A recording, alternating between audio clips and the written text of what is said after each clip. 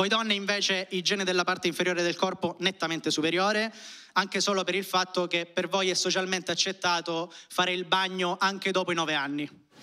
È una cosa che potete fare. Stasera una qualsiasi delle ragazze, delle donne presenti qua in sala, fa un bagno, mette una storia, la mette su Instagram, è anche sexy, è sensuale, ci scopa pure con sta cosa. Prendete l'uomo che avete accanto in questo momento, immaginate che lui stasera torna a casa e mette una storia di lui che fa il bagno. Pensereste, ok, si sta suicidando. Questo è il suo ultimo messaggio, così vuole dire addio, poi prenderà l'asciugacapelli e lo butterà nella vasca.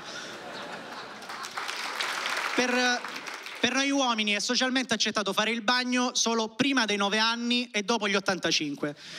Cioè, letteralmente noi possiamo fare il bagno solo quando siamo così poco autosufficienti che per lavarci abbiamo bisogno di un'altra persona che ci prenda e ci immerga in un liquido